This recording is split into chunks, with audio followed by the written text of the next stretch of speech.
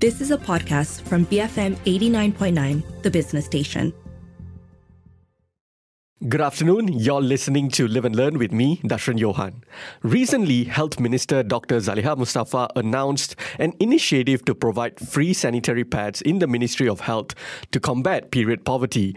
She said that the initiative will launch in MOH itself, in which free sanitary pads will be placed in the washroom of the minister's office. The announcement drew mixed reactions from the public, with many calling it a step in the right direction, while others say the initiative should be targeted better. So, is it a good initiative? Is it not? Perhaps a great initiative that in typical Harapan fashion wasn't communicated properly. So, joining me on the show today to unpack this is Janelle Tan. She's the Information and Communications Officer at the All Women's Action Society, AWAM. Welcome to the show, Janelle. How are you? Hi, I'm fine, Darshan. Thanks for having me back again. Thanks for coming on the show. Before we talk about this initiative, Janelle, let's start with the issue itself, which is period poverty. What exactly is period poverty? So before I go into period poverty, I would like to introduce again, me being academic as usual, this terminology that's called menstrual hygiene management.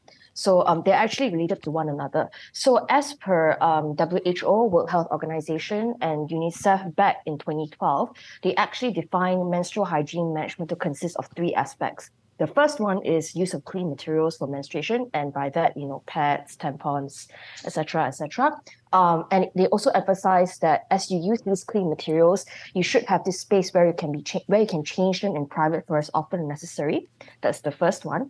The second one is access to sanitation facilities and disposal facilities. By that, we also include access to clean water and even other basic necessities that you and I would take for granted. For example, soap or tissue.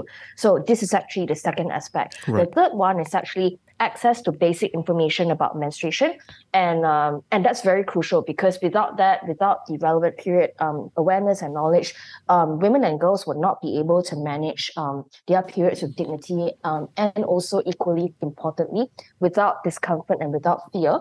And this third aspect also encompasses stigma, basically.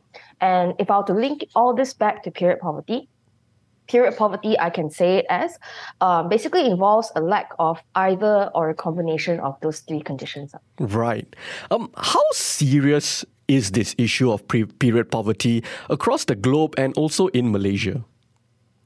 Well, to be honest, internationally speaking, right, I would say that the bulk of the statistics actually come from other continents. Right. By that, off the top of my head, would be Africa and to a great extent, South Asia. And I was actually quite surprised to even come across quite concerning statistics from even parts of Europe. So, for example, right, in the UK, according to Action Aid, over 50% of girls in the UK actually said that they couldn't afford menstrual products at some point. 50%? 50, correct. Wow. Yeah, I also didn't expect that. And then if I were to jump, like, for example, participation in social activities, if I were to go back to the UK again, right, more than 137,700 girls in the UK missed school in a year because they couldn't afford sanitary products. And you would expect that countries like these wouldn't even, be affected by this issue. I even came across statistics from New Zealand where more than 90,000 school-aged girls actually stay home from school because, again, they couldn't afford menstrual products. And this is just Europe. So I haven't even gone to, South America, the Arab world, right, and even South Asia, and that's just globally. Just a fun fact though, actually, I think back in 2020, I don't remember the details, but in 2020, I think internationally, there was some form of systematic effort to understand certain parts of period poverty in a greater level. And I think it involved collection of data from around 40 countries globally. And that is the first of its kind, and it's very recent. So as you can see, as much as, there is, increasing awareness about period poverty and etc., and menstrual hygiene even international efforts to really systematically collect data and to further understand this landscape is very recent. So if I were to apply all this to Malaysia, right, in Malaysia, you and I would probably have seen, news articles, especially during the pandemic. For me, especially, right, since I came into AWAM in 2021, like the pandemic-related articles would be a lot more accessible to me. Mm-hmm. So I came across my fair share of news articles covering B40 women from even the urban areas, basically saying things like they couldn't afford pets. Previously, they managed to make ends meet, but because of financial insecurity and unemployment, they were not able to afford pets. And so they either had to they had to share their supplies with their neighbors, for example. Another example literally involved resorting to rags, newspaper sheets, cloths where they just wash repeatedly to reuse it.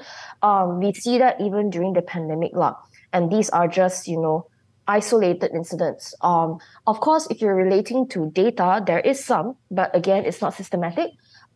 In terms of data last year that I think is very significant, it would be the Cortex Period Stigma Study, right? Period Poverty and Stigma Study, and they actually conducted it among 746 girls/young women aged 10 to 24 in Malaysia. I will state a couple of statistics that's actually quite, concerning. Mm-hmm. Like out of these 746 respondents, right, more than 1 in 2 reported wanting to miss school when on their periods.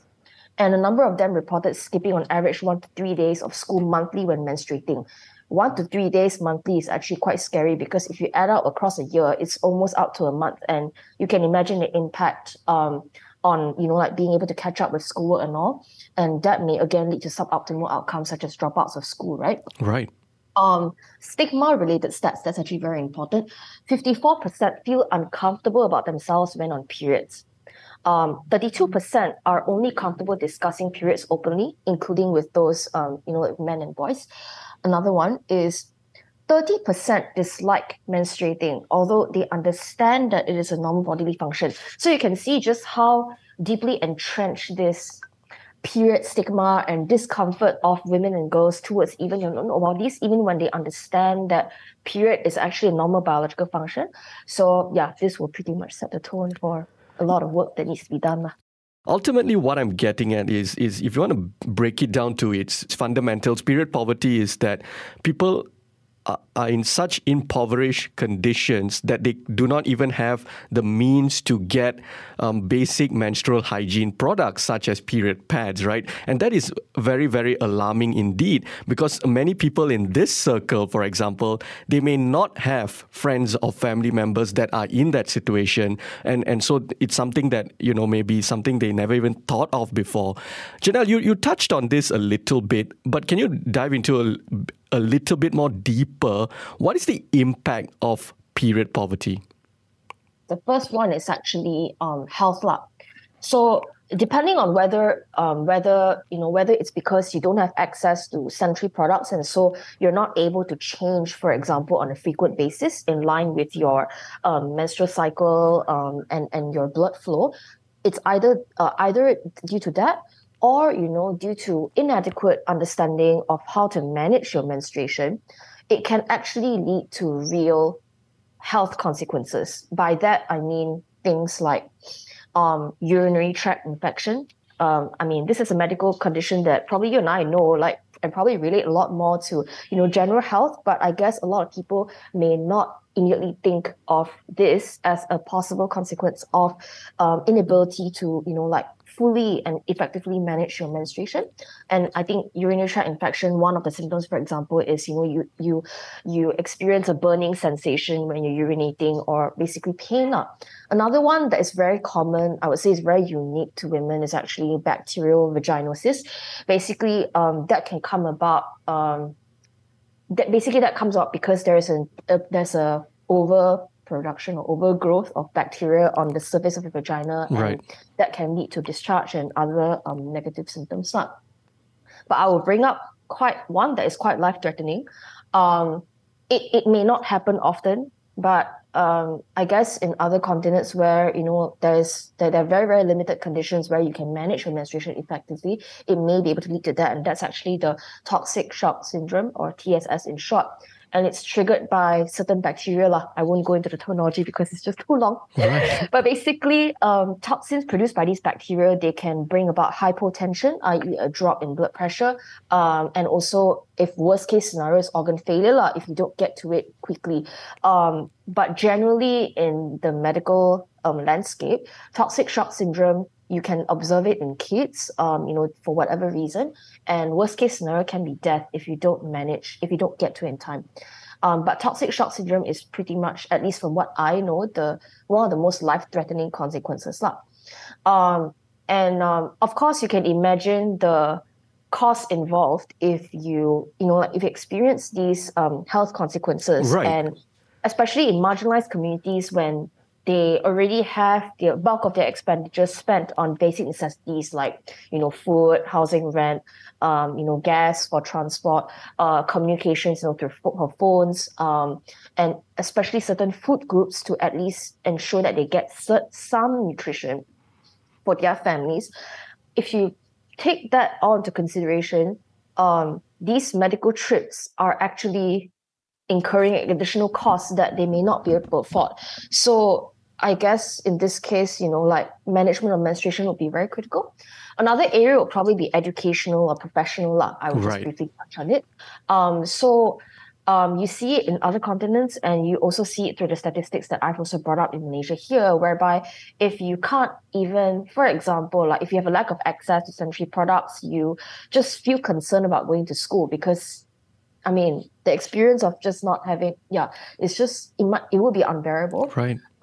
And they may choose to skip school instead. And over a long-term basis, it can basically lead to educational gaps in the workplace. I would probably bring up where period symptoms affect productivity at work. So one of the common symptoms that a lot of women would know about is, in medical terminology, is dysmenorrhea, or in layman terms is menstrual cramps. So every woman or every girl's menstruation experience is going to be different. For me, for example, like I have certain months where I don't have any cramps at all. I have some months where the cramps may come as early as 1 to 2 weeks, but they're bearable. But I have some months where the cramps come smack bang on the first day of the menstruation period, and they're actually quite overbearing. So, but then for some women, the dysmenorrhea that they're experiencing can be on a chronic basis, and it can be so painful to the extent that they just can't concentrate at work, or they really, really have to take leave. So that they might hesitate to take leave because that might affect, for example, how their employers or how the supervisors perceive about them, or they may not have enough leaves to take in the first place. And if they do that, they might compromise their income, for example. So in that sense, you can see how menstruation, at least, when you don't have a period-friendly environment, it can directly impact access to equal employment opportunities for women. So that's the second one. The third area, this is a personal preoccupation of mine because I like to look at structures, right? As you and I know.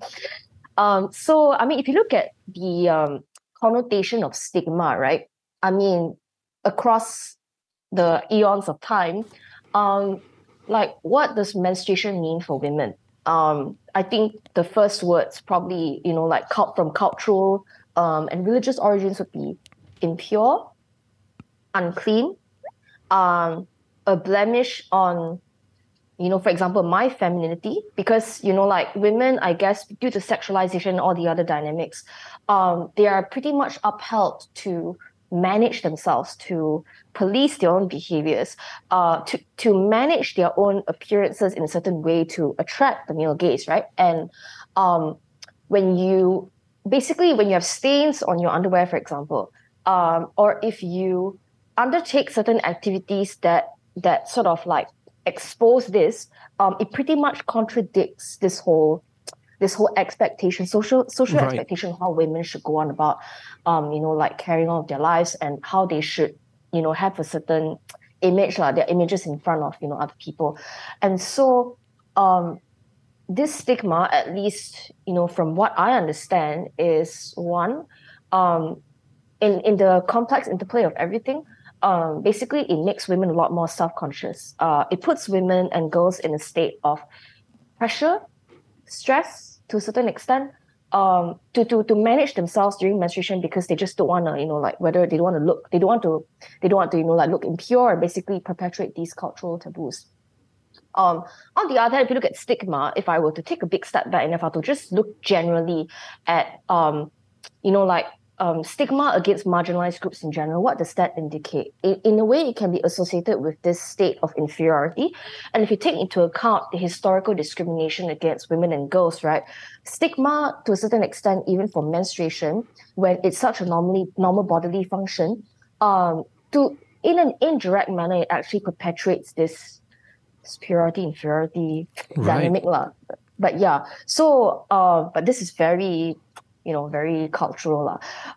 So these are what I can, provide when it comes to the impact, or at least the impact of period poverty. Absolutely. And I think these are things that people perhaps don't often think about, right? Because period poverty is more than just, a minor inconvenience to women. It is not just the health, the detriment to their health, which is already terrible enough, but there's a vicious snowball effect that could ultimately, lead to a lack of loss of education, a loss of employment, and fundamentally that brings about, the inequalities and the inequities that we have, which then further entrenches, patriarchy and all of that. So it is a huge, widespread issue, an issue with wide-ranging effects. Paint a picture for us, Janelle. Say there is a 13-year-old B40 Orang Asli or urban poor girl. What happens in her life if her family cannot afford period pads? Oh my, that's actually involves a lot of factors. So on one hand, if I were to go back to the effects that I've talked about, health issues, basically additional incurred costs, for example, due to trips to the clinic and etc. If I were to honestly go back to the B40 expenditure, right? I mean, I've managed to pull this off one of Free Malaysia Today's articles recently, actually. So, if you add up housing, water, electricity, gas, fuels, food eaten away from home, because let's not forget, right? Most important, you would most likely expect at least one or both parents to go out and work. And when they go out and work, they can't cook at home. So they have no choice but to incur costs for, takeaways, transport. They've actually mentioned fish and seafood items because poultry prices have gone up. And so they would have to resort to alternative sources of protein, and fish and seafood would be an alternative. Carbohydrates, of course, rice, bread and stuff, and communications. And when you add all these up, right, I think it takes up to 80% of the entire expenditure, household expenditure. So we haven't even taken into I haven't even included, let's say if they have house or car loans. I haven't included, let's say if the parents get sick, what about emergency funds? So you can see, right, menstruation products is literally non-existent in this entire priority list, and everything else is just as equally important, right? And if you look at the cost of sanitary napkins, I'm very privileged, I have to say that, because I can afford these things. One packet of pads, and I can't even tell you, because there are different types and different types, different lengths have different prices. So, for example, a 29 centimeter versus a 35 centimeter sanitary napkin. Of course, 35 centimeter one is going to be a little bit more expensive, right? But an average price they can expect to get off a convenience store or hypermarket is probably 10 to 17 ringgit per pack. And one pack can expect 40 to 50. That's the economic one. And then, and imagine a woman uses how many per month? And that's just one woman you can expect her to use what? 20, 25, and I'm talking about an average menstrual flow. I'm not even talking about the heavy ones. And in a B40 household, let's say if you have a mother, at least one daughter, you have two women, one girl, for example. And if there's more, but on average, you can expect a household's usage of sanitary pads per month to be 40 to 60. And that's accounting for the various menstrual flow, and that's just two people. Total cost 50 to 55 ringgit roughly. So that may not be something that a B40 family would be able to consider. So that's why the free sanitary product initiatives be very useful in that sense. And this is just the B40. I haven't even gone to the other marginalized groups yet. So we have a lot more to discuss, especially with regard to the initiative. But let's go for a very quick break. On the show with me today is Janelle Tan, Information and Communications Officer at the All Women Action Society, AWAM. After the break, I ask her about the new initiative by Malaysia's first woman health minister. Keep it here on Live and Learn, BFM 89.9. Welcome back to Live and Learn. I'm Dashran Johan, and on the show with me today is Janelle Tan, Information and Communications Officer at AWAM, which is the All Women Action Society, and we're talking about a new initiative by the Minister of Health. So the Health Minister, Dr. Zaliha Mustafa, announced an initiative to provide free sanitary pads in the Ministry of Health to combat period poverty. So she said that the initiative will launch in MOH itself, in which free sanitary pads will be placed in the washroom of the Minister's office. Janelle, what are your thoughts on this initiative? I actually think it's a good one, especially when, we consider the fact that the health minister just came into office. How long ago? Was it less than 2 weeks? Yep, ago? Absolutely. Yeah. So for her to even already start something like this, for me, it's a very big positive step towards reinforcing the government's commitment to gender mainstreaming efforts, because at least in the women's rights landscape, especially when other groups, including AWAM, actually advocate for, things like gender responsive budgeting, it's actually a mindset. It's not just about implementing initiatives on a selective basis. It's about ensuring that as many stakeholders, as many spaces as possible, actually have this lens, mindset, understanding of where women's needs are, empathize with them, and from there develop responsive initiatives to address these gaps. And that's how you go on about bringing substantive equality for women and girls.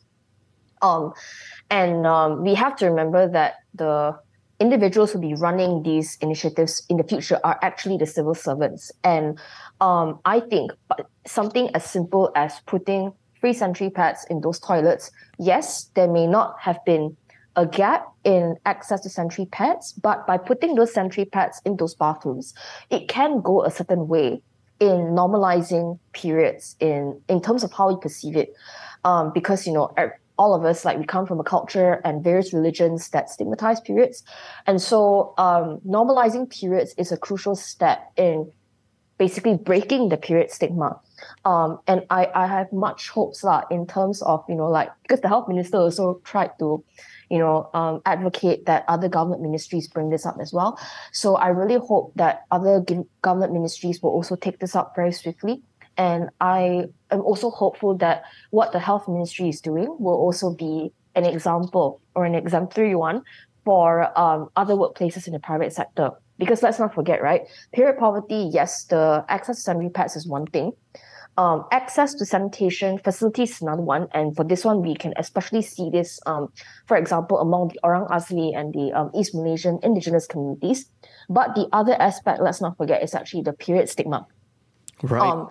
And it's about getting not just women and girls, but also men and boys on board to actually understand the impact of menstruation and basically go past those stereotypes and myths that make women and girls feel shameful and not able to be comfortable bringing up periods. So I think that the initiative is a good step forward in addressing especially the period stigma. And I hope that this will be the beginning of a gender lens by the government to develop responsive initiatives for the various targeted communities. I think it's pretty groundbreaking that for the first time ever, we have a health minister who just comes out and makes this a priority right on her agenda, and that is something that is very, very important. And she wasn't very coy about it, very shy about it in that sense, which I think makes a big difference too, especially to the point you brought up about the period stigma.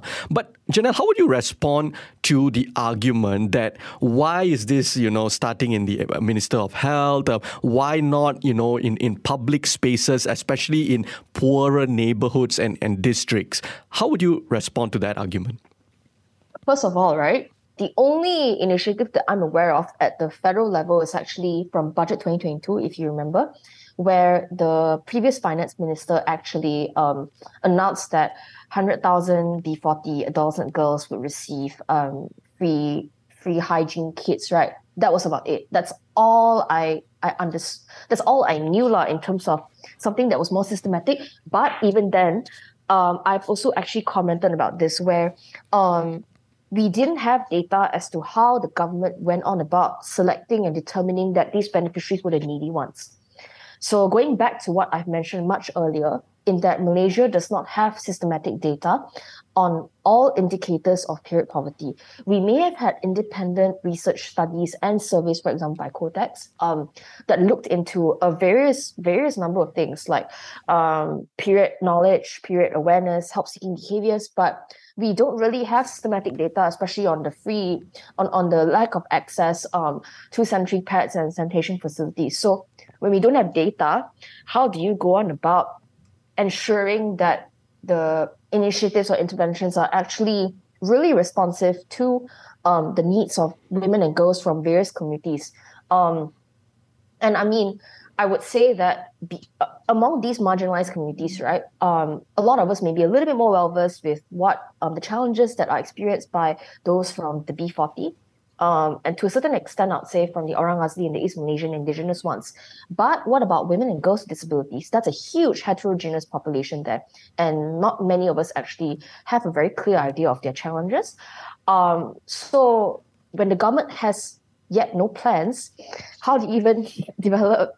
I mean, there is not much space, at least right now, to put out, and ensure that that initiatives are addressing, the needs of this community. So what I would say to this is that what the health minister has brought is a good step, but to ensure that the public knows that the government is committed, to addressing this issue of period poverty, it should be followed suit as soon as possible with communications about plans that the government is looking at to collect data, for instance, which stakeholders to engage, and also corresponding timelines to hopefully develop programs to address the period needs of various communities. So that's what I think it should go on about.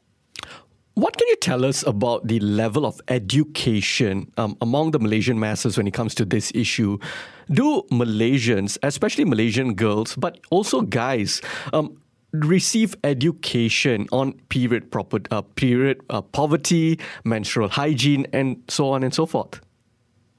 From what I know, there have been initiatives, being conducted, whether it's by NGOs themselves or NGOs in collaboration with, corporations or government ministries or agencies. Sorry. So, for example, I think there was one initiative that was actually is more like menstrual hygiene and period management education, right? Conducted by Cotex, for instance, in collaboration with LPPKM, which is an agency under the Ministry of Women, and also WAOLA. And basically, it's to educate girls, about the aforementioned topics. You will find probably initiatives like these conducted over the last few years, but that's all I know. If I were to relate to my personal experience, though, all I remember learning about periods, right? Menstruation, to be very specific, was when I was 14. But the thing is, when I was in school, right, it was in biology. I actually couldn't, I was studying it in a very abstract manner. Right. I didn't relate to my body at all. And the most interesting thing was that I actually had my menarche or first period at 11. And the thing is, I didn't know what was happening. I was actually, because I felt like because I was actually going back from ballet class. And then I suddenly felt like my underwear was wet. And then I saw that my leotards were also stained. But I didn't know what was going on. Actually, it was my mom who immediately came to me and asked me to change and blah, blah, blah, blah. And then the use of pads just became a thing. But I never really, learned or understood about menstruation and my bodily functions and etc. So perhaps this may be the experience that would have been shared by many women and girls from all walks of life, not just those who are younger now, but also those from my generation or before. But that's just among women and girls lah. But what about men and boys, right? Let me bring up an example. So recently I actually conducted an online period poverty talk lah, with a bunch of university students from a private one in Selangor. And I've received questions via Google Form submission and also via Zoom chat about like how, and it's from male participants, what can men and boys do to support women and girls when they have periods? So this is just a very small example, but Right. I guess it provides us a glimpse into the lack of awareness that our men and boys have towards to what extent menstruation affects women and girls, and small things of what they can do. So there is a long way to go lah, to make sure that like all sectors of society and everyone in it is educated and more or less aware about menstruation and menstrual hygiene.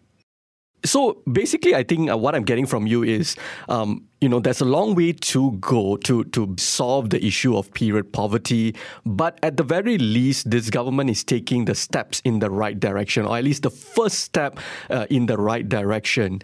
Now that the first step has been taken, what are some of the recommendations that Awam has for the government when it comes to addressing the issue of period poverty? What should they do next?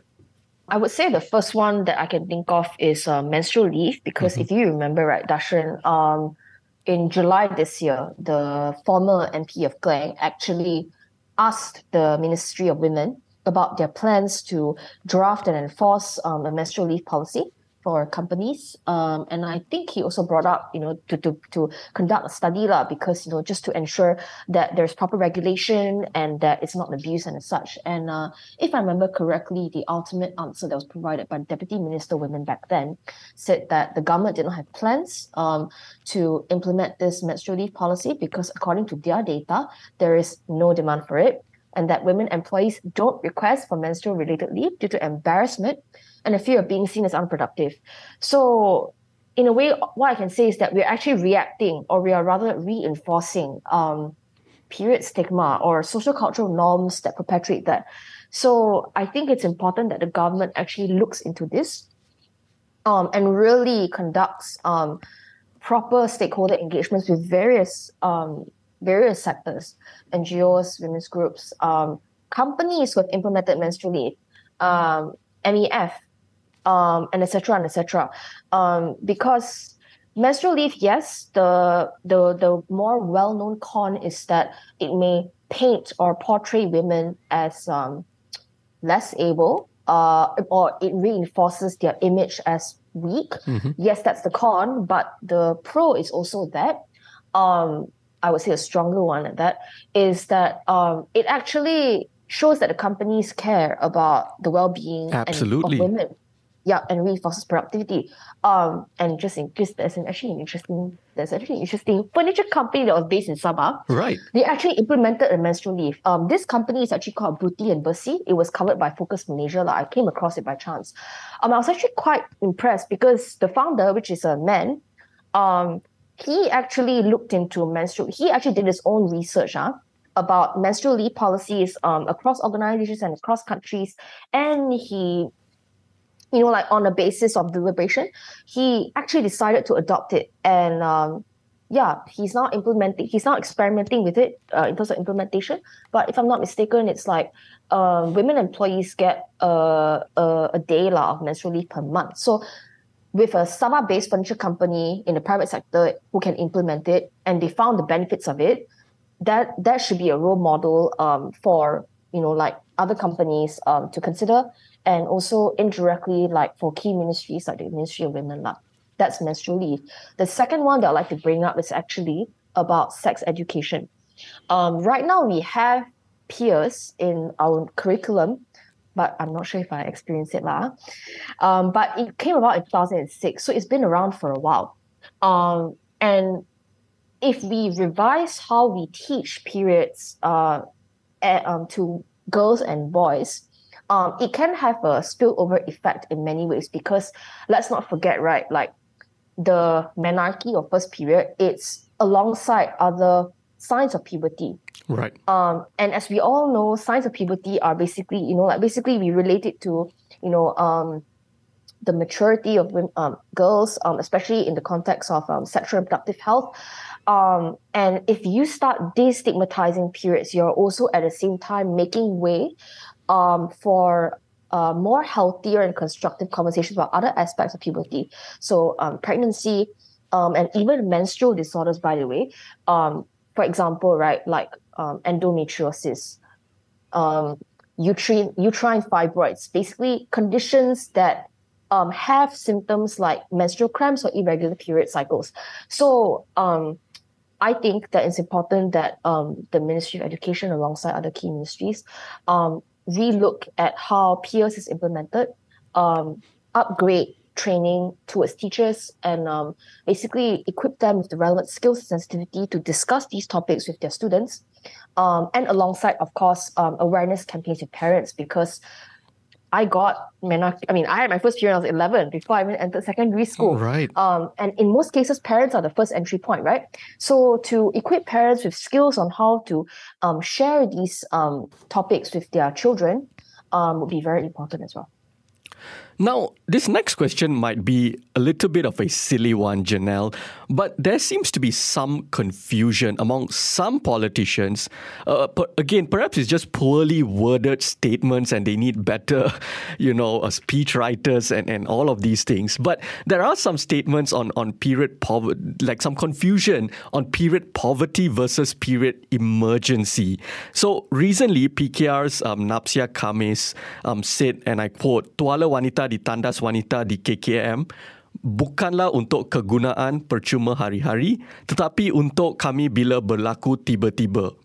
Now, end quote. This tweet, especially given Dr. Zaliha's announcement that the free pads pilot program will begin in MOH itself, has received backlash from many netizens, many who wonder if they know the difference, they as in the politicians know the difference between period poverty and a period emergency. So Janelle, perhaps you can, just for the record, clarify the difference.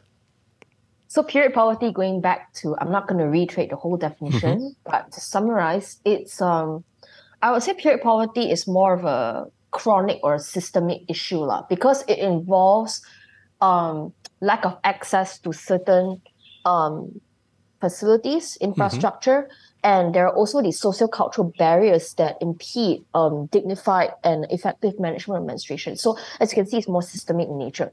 But okay, by the way, period emergency is actually not even an official term. Yep. I tried looking for it. I also couldn't find it. I only came across a couple of websites that used it.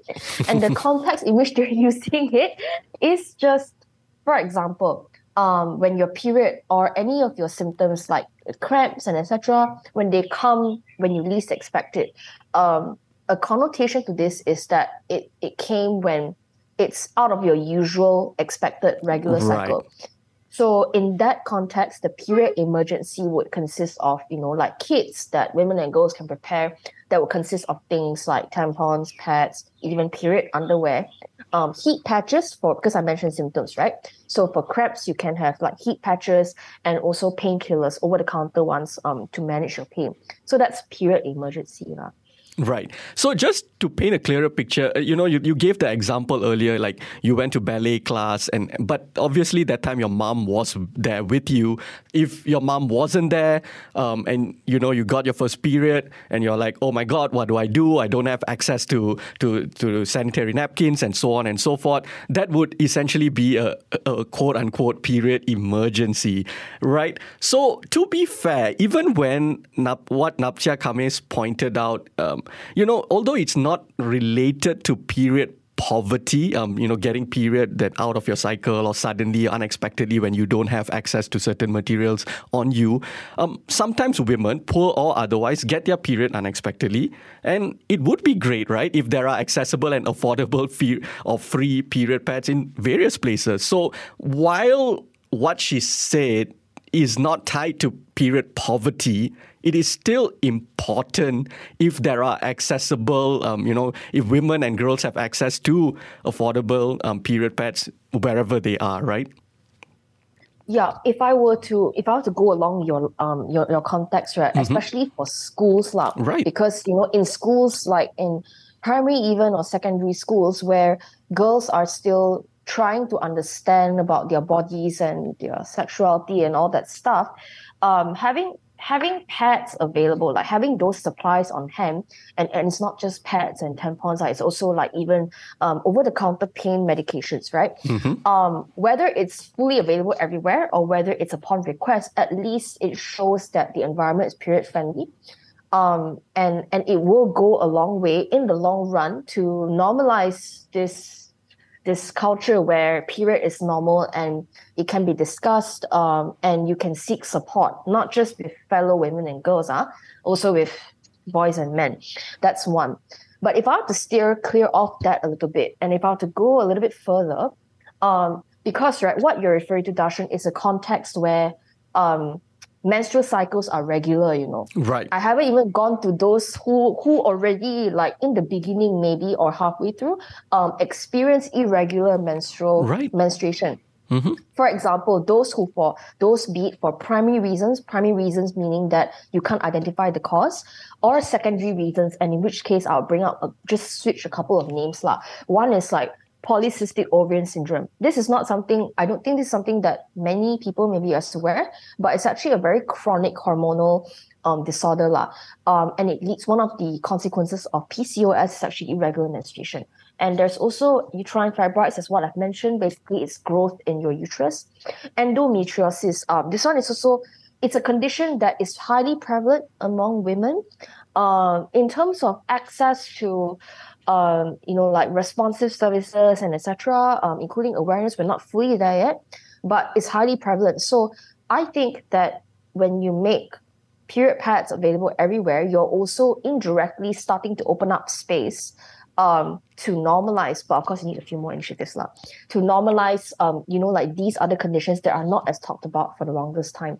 So yes, making our spaces period friendly can go a long way. And also it's a very crucial indicator. Aside from addressing women's needs, it also makes it a normal thing for men and boys, not just in understanding about menstruation, but also openly supporting women and girls when they need support. Absolutely.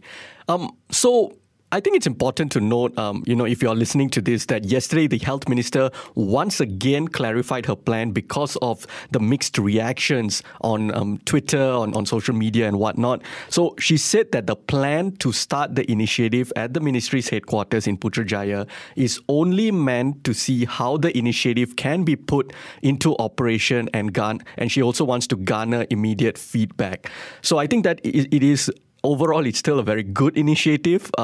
Maybe some poorly worded statements here and there, but it's a good initiative. As Janelle has mentioned as well, definitely the step in the right direction. All right, Janelle, before we wrap this conversation up, would you have a final message for us? Yes. Everyone can play a part in creating a period-friendly space. I can provide a few tips. And it relates to a lot of us. Of course, learning more about menstruation is one thing. I think one thing that a lot of people should remember is say no to period teasing. We see it commonly in schools, right? Not doing this can go a long way in empowering women and girls about their own bodies, that they don't feel shameful about it, that they don't feel dread that they even have something like this when it's so normal. But yes, say no to period teasing. Thirdly, name period as it is. Don't use... we all know these names are like, for example, in Mandarin, it's like big auntie, code rape. It does not help. It's just it goes on the same principle as, how we teach children about bad touch, good touch. We have to name body parts as they are. Similarly here, name period as it is. Something for men and boys to think about too. There's one more. Know her pad sizes. It's actually not a bad thing at all. In fact, it's a very good thing to, for example, accompany, like your sisters, mothers, partners, etc., to walk down the period product aisle, see what the products are, see what sizes they have, because next time when they need something and not able to get out, you can actually help them buy the period products for them. It's a very simple thing, but when you can do something, when a lot of men and boys can do something, it really goes a long way in normalizing this period-friendly culture. But these are just some of the examples. But basically, do your part in creating a period-friendly culture. We should break the stigma. Absolutely. And on that note, thank you so much for joining me today, Janelle. Thank you very much, Darshan. That was Janelle Tan, Information and Communications Officer at the All Women's Action Society, AWAM. If you missed any part of our conversation, you can also check us out on podcasts. We're available on the BFM app, bfm.my, or pretty much wherever you get your podcasts from. I'm Darshan Johan, and this has been Live and Learn, BFM 89.9. You have been listening to a podcast from BFM 89.9, the business station. For more stories of the same kind, download the BFM app.